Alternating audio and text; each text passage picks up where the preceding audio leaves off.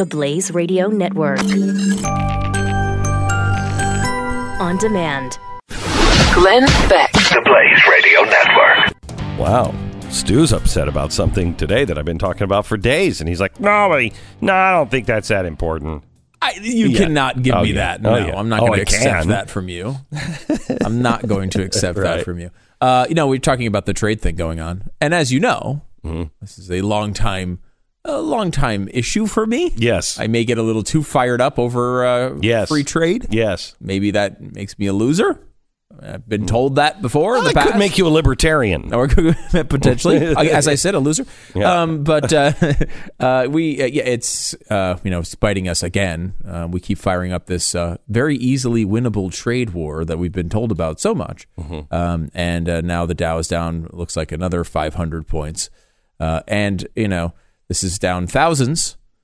And you can't be mad at the president for this. This is literally what he ran on. It's absolutely his most consistent viewpoint in his entire life. It is. Which is he really believes in protectionist trade policy. Occasionally he'll give lip service to the opposite. But I mean, he's been really consistent on this to his, I guess, credit. I mean, I completely disagree with the policy, but he believes this. Yeah, he believes this. And here's the thing.